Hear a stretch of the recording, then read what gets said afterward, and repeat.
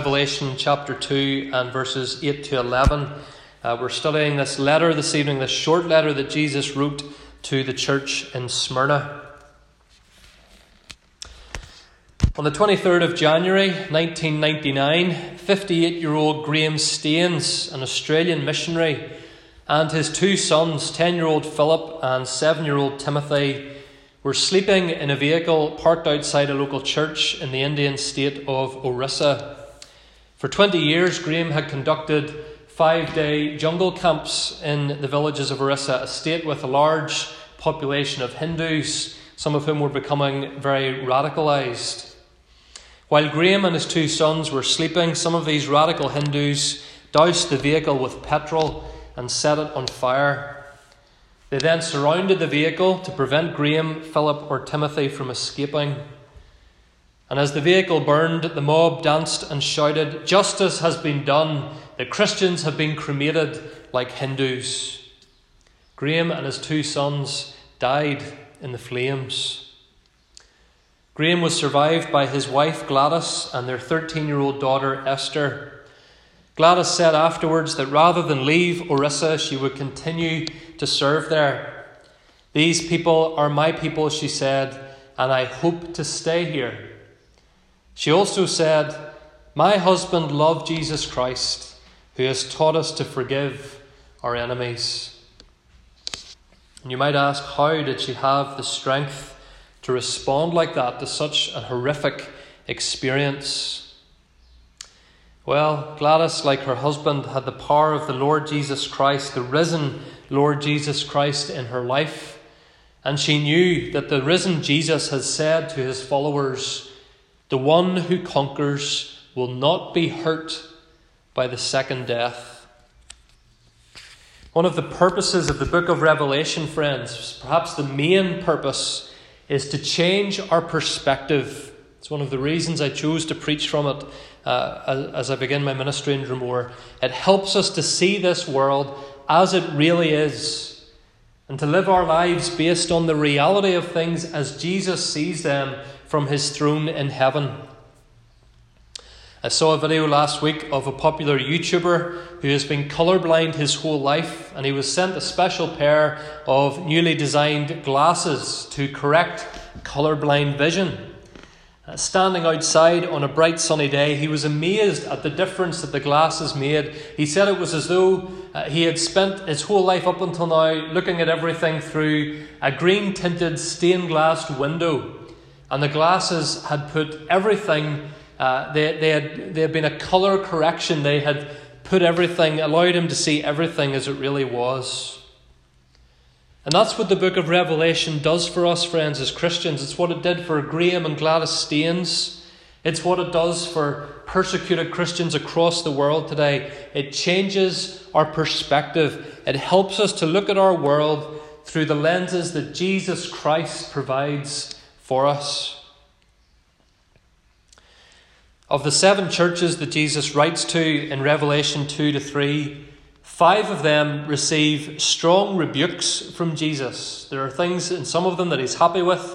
There are other things, as we saw with Ephesus last week, that Jesus is not happy with. Only 2 of the 7 churches receive nothing but encouragement. Smyrna is the first of those 2. And yet, as we'll see, Smyrna suffered perhaps the most.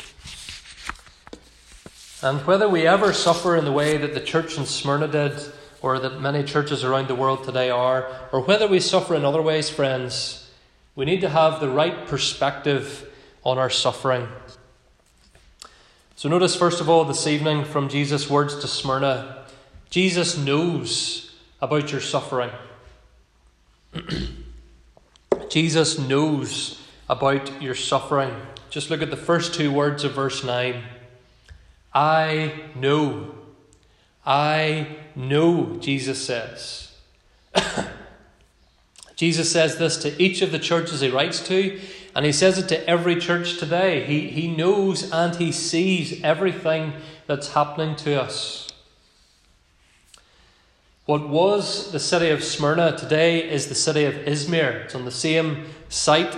It now has a population of 4.3 million people. It's the second largest city in Turkey. but it used to be called Smyrna.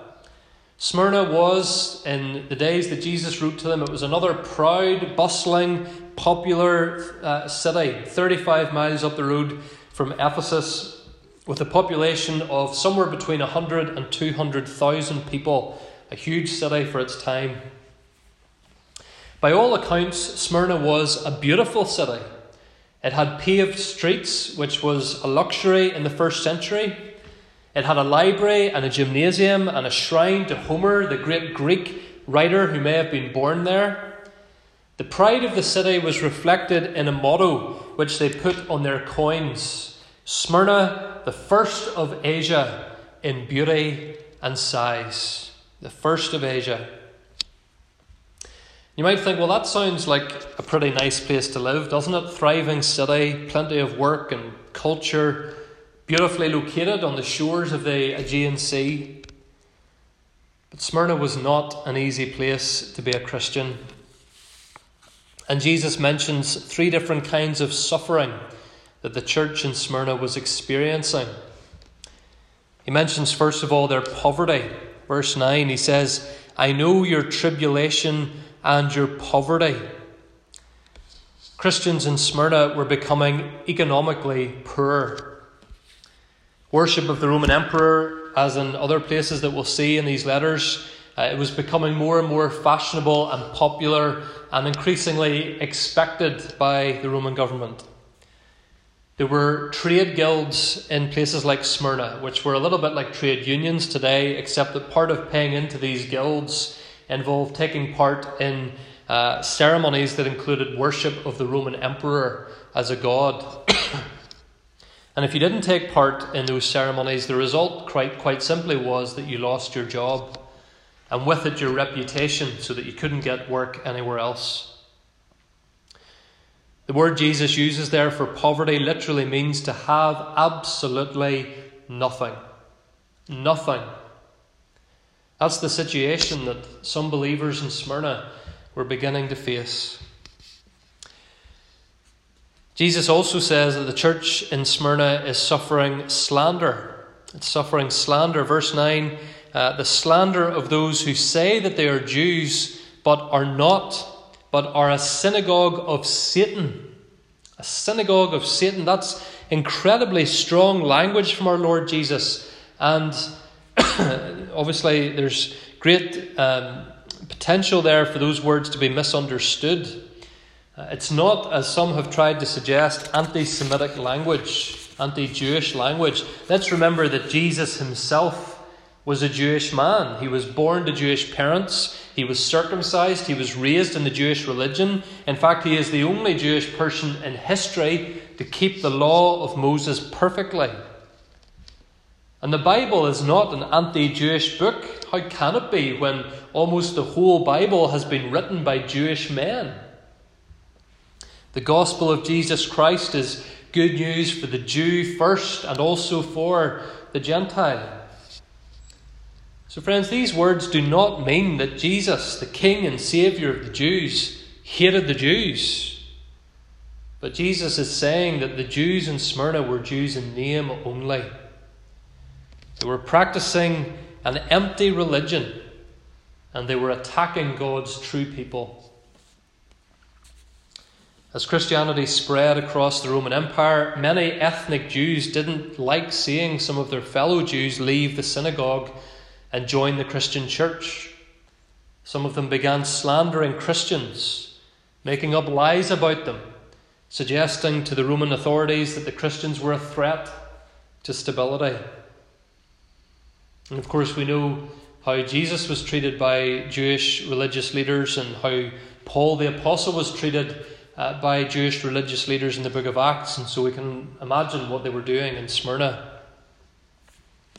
These are people, friends, on the surface at least, who were very religious, strictly keeping the Jewish Sabbath, strict about avoiding certain foods and who was allowed in their house. But Jesus sees beneath the surface, and he sees that in these particular Jewish people, he sees the ugliness of Satan's hatred for the church in Smyrna.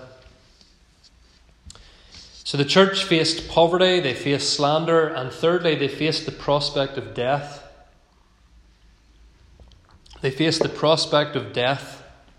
Look at verse 10. Verse 10, the devil is about to throw some of you in prison, Jesus says. He says later in verse 10, be faithful unto death. In the Roman Empire, if you were put in prison, it usually meant that you were going to be put to death. It's very different from our prisons today, which are full to bursting with people serving very long sentences. If you ended up in a Roman prison, you were probably going to die.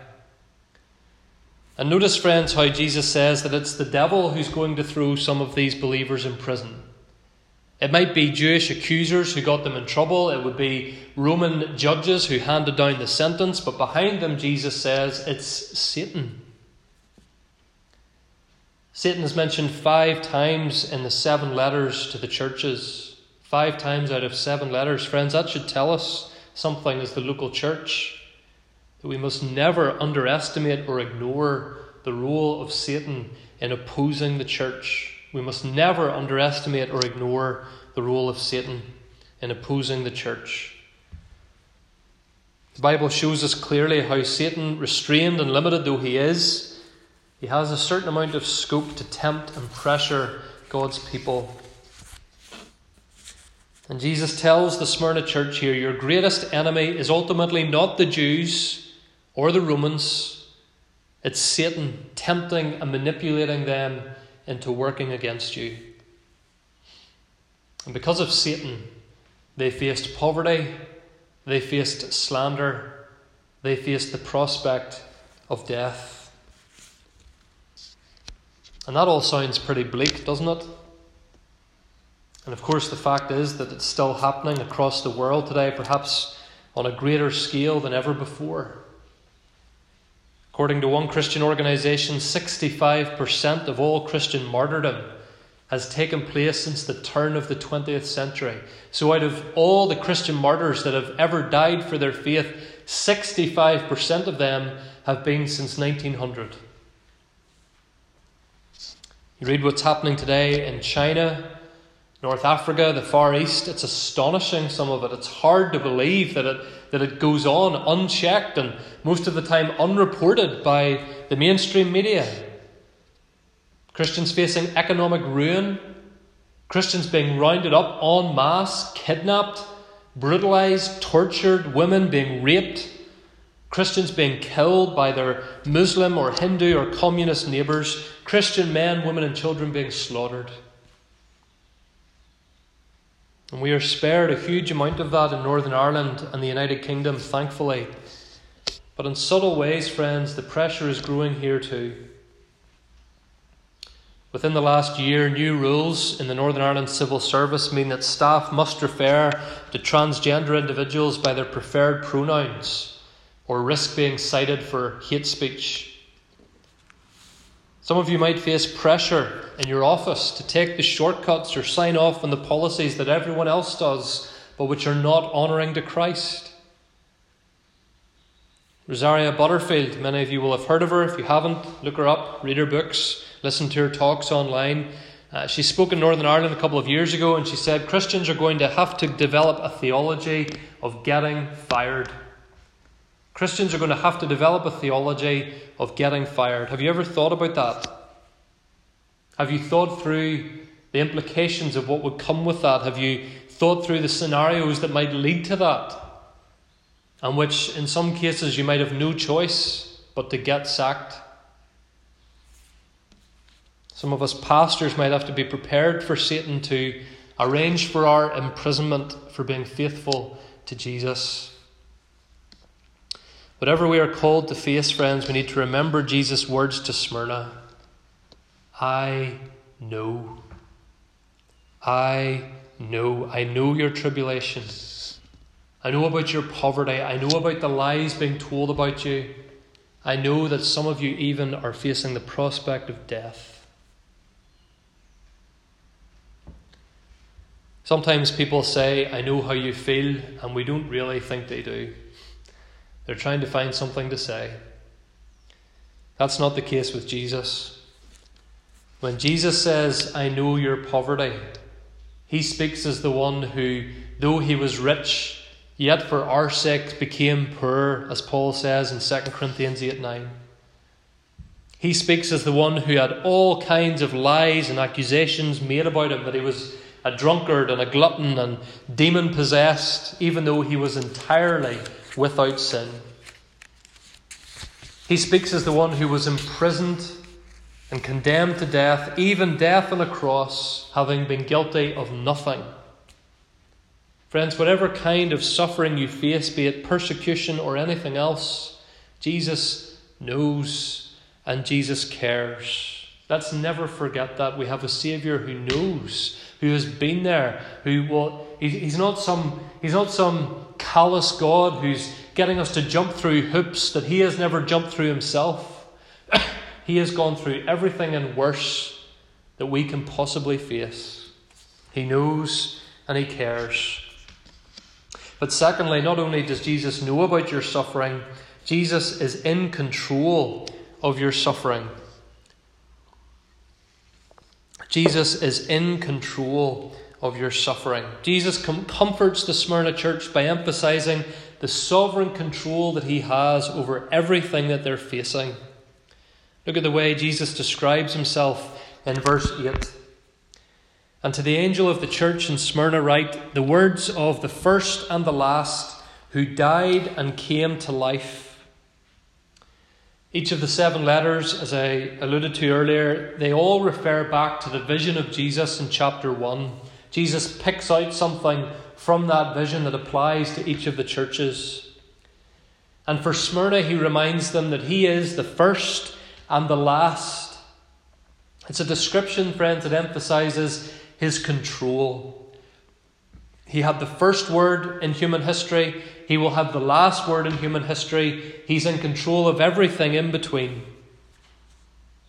And this would have resonated, wouldn't it, with the people in Smyrna, because remember what I told you was written on their coins. First in Asia. Well, Jesus says, I am the first and the last. No one is ahead of Jesus in any category. The residents of Smyrna were particularly proud of how their city had been rebuilt hundreds of years before. The city had been destroyed in an invasion and it had come back. Well, Jesus says, I'm the one who died and came back to life. So you see how Jesus, friends, is comforting and reassuring the Smyrna church that he, not anybody in their city, but he is in total control. Yes, he tells them in verse 10 that Satan is going to throw them and some of them in prison. Imagine hearing that, by the way, read out in your church. Satan is going to get the chance to throw some of you in prison. But notice how Jesus describes the purpose of this imprisonment. Verse 10. That you may be tested, and for 10 days you will have tribulation. So Jesus says there's a purpose in this. Yes, you're going to be tested, but you're going to come out the better for it. Where else in the Bible do we see God's people tested for 10 days, put under pressure for 10 days? Well, that's why we read earlier from Daniel chapter 1. You remember how Daniel and his friends, they didn't want to eat the food of the king. That was a sign in that culture. If you ate with the king, if you ate what the king ate, it was a sign that you had no problems with him. There was no difference between you. You were in league together. You believed all the same things. Daniel and his friends didn't want to give that impression. And so they ate vegetables and drank water for 10 days. And they came through it and the test was over. And friends, Jesus is emphasizing here to the Smyrna church, your suffering is not indefinite. It's not just going to go on and on without an end point. It will come to an end. That's what Jesus is saying here. 10 is one of the numbers that we'll see several times in Revelation and which we find in various prophecies in the Bible. It's a symbolic number, as most numbers in Revelation are. It's symbolic and significant. It's a symbol for a significant amount of time. A significant amount of time, a set amount of time. Jesus probably wasn't talking about 10 literal days here. Rather, he's saying that he knew when this trial would start, and he knew when it would end, and it would not go on forever. Hasn't one of the great frustrations of lockdown been that we just don't know when it will end, especially in Northern Ireland, because they don't want to attach any dates at all to the pathway out of lockdown. It's one of the main reasons it's been such a test of patience. We just don't know. Sometimes you think, well, I can thole it if I know that when it's going to end. Well, Jesus tells the church, I'm in full control of everything that's happening, and it will come to an end. It's a test of faith, but it's a test that will eventually be over. Christian loved ones, whatever kind of suffering we face, we can be assured that there is a purpose in it, whether we see that purpose or not.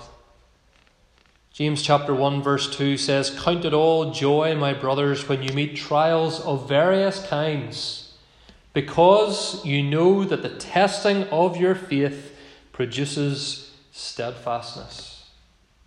The testing of your faith produces steadfastness. There is purpose in it. We must guard against the temptation to believe, friends, that there can be no good purpose in any discomfort or inconvenience or suffering we face. We live in a society largely driven by convenience. In a world of one-day deliveries, everything is fast and easy and hassle-free. Some of that has been disrupted this past year, but nonetheless, much of it remains. And so the temptation for us is to believe that when something isn't fast and easy and hassle-free, there can be nothing good about it. Well, that's an attitude totally at odds with the teaching of the New Testament and the experience of the Christian church over 2,000 years. Jesus is in control of our suffering, whatever form that suffering takes, and Jesus has purposes in our suffering, in our testing. Good can come from it, even if we don't always see it. The greatest suffering anyone has ever endured was the physical and spiritual suffering that Jesus endured on the cross. And yet through that suffering, the greatest ever blessings have been secured for the greatest number of people in the history of the world.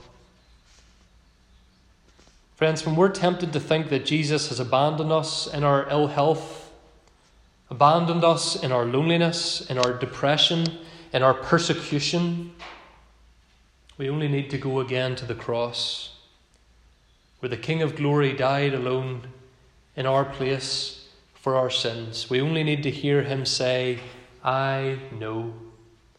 I am the first and the last who died and came to life. We meditate upon that. We draw strength from that. We pray to our Father on the basis of that. And we will be able to endure the tests and trials and sufferings that will come for being faithful to Jesus. So Jesus knows about your suffering. Jesus is in control of your suffering. And thirdly and finally this evening, Jesus promises an end to your suffering. Jesus promises an end to your suffering. Look at the very end of verse 10. Be faithful unto death, and I will give you the crown of life. I will give you the crown of life. In the Olympic Games of those days, the competitors were given a floral wreath, a crown of flowers, as their reward. But of course the flowers would soon wither and die, and it's not much of a reward when you think about it. But Jesus says, for those who run the race of faith, eternal life is the reward. The crown is life. Life free of all these sufferings and painful trials. Life with Christ in his kingdom, in that paradise that we thought about this morning. Jesus also promises in verse 11, the one who conquers will not be hurt by the second death.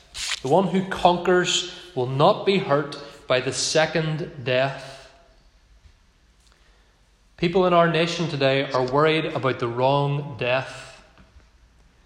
They're worried about a possible death from COVID or cancer or from all kinds of other things.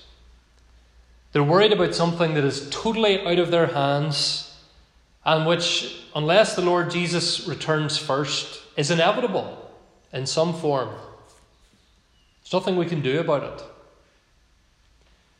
They should be worried about the second death, the judgment that comes after life on this earth, eternal separation from God and his presence, just as Adam and Eve experienced in some measure when they were banished from Eden. A far worse banishment is in store for any who refuse to bow the knee to the Lord Jesus Christ, eternal punishment for our sin. We will die physically unless Christ returns. We can't do anything about that. But there is something to be done, friends, about the second death. We can repent and trust in the Lord Jesus Christ, who died and who came to life. Trusting in Jesus won't solve all of our immediate problems. In fact, trusting in Jesus might give us a whole set of new problems, as it had done for the believers in Smyrna. But we face those things knowing that far better lies ahead, an eternal reward that can never be taken from us. Just like putting on those special glasses, trusting in Jesus changes our perspective. We may become poor on earth. We know that we are rich in heavenly treasure. We may have lies told about us in human courtrooms. We know that the truth has been spoken about us in the courtroom of heaven, the one that really matters. We may be thrown into prison on earth. We know that in the new heavens and new earth, we will sit on thrones. I wonder, do we need our perspective changed this evening? Do we need to stop getting so anxious and angry about our news or social media headlines? Do we need to lose some of our fear of human opinion and develop more of a fear of God? Do we need to trust the Lord Jesus to sustain us through today's suffering as we look forward to the glory of tomorrow, eternity?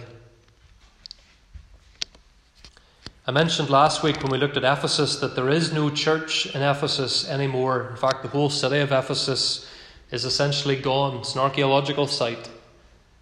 Jesus had warned the Ephesian church that if they did not repent, he would remove them from their lampstand, and eventually he did. But that's not what happened in Smyrna. By God's grace, 2,000 years later, there are still churches in modern-day Smyrna, the city of Izmir, preaching the gospel of Jesus Christ. There are very, very few Christians in the vast land of Turkey, but there are Christians in Izmir. There are churches in Izmir to this very day. They suffered from the slander of the Jews in John's day.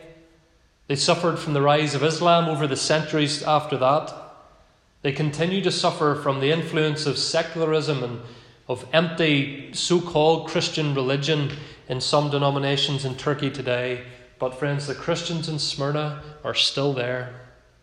They're still witnessing faithfully, even in the midst of suffering 2,000 years later. And for them, and for all of us who remain faithful even unto death, the crown of eternal life is our reward.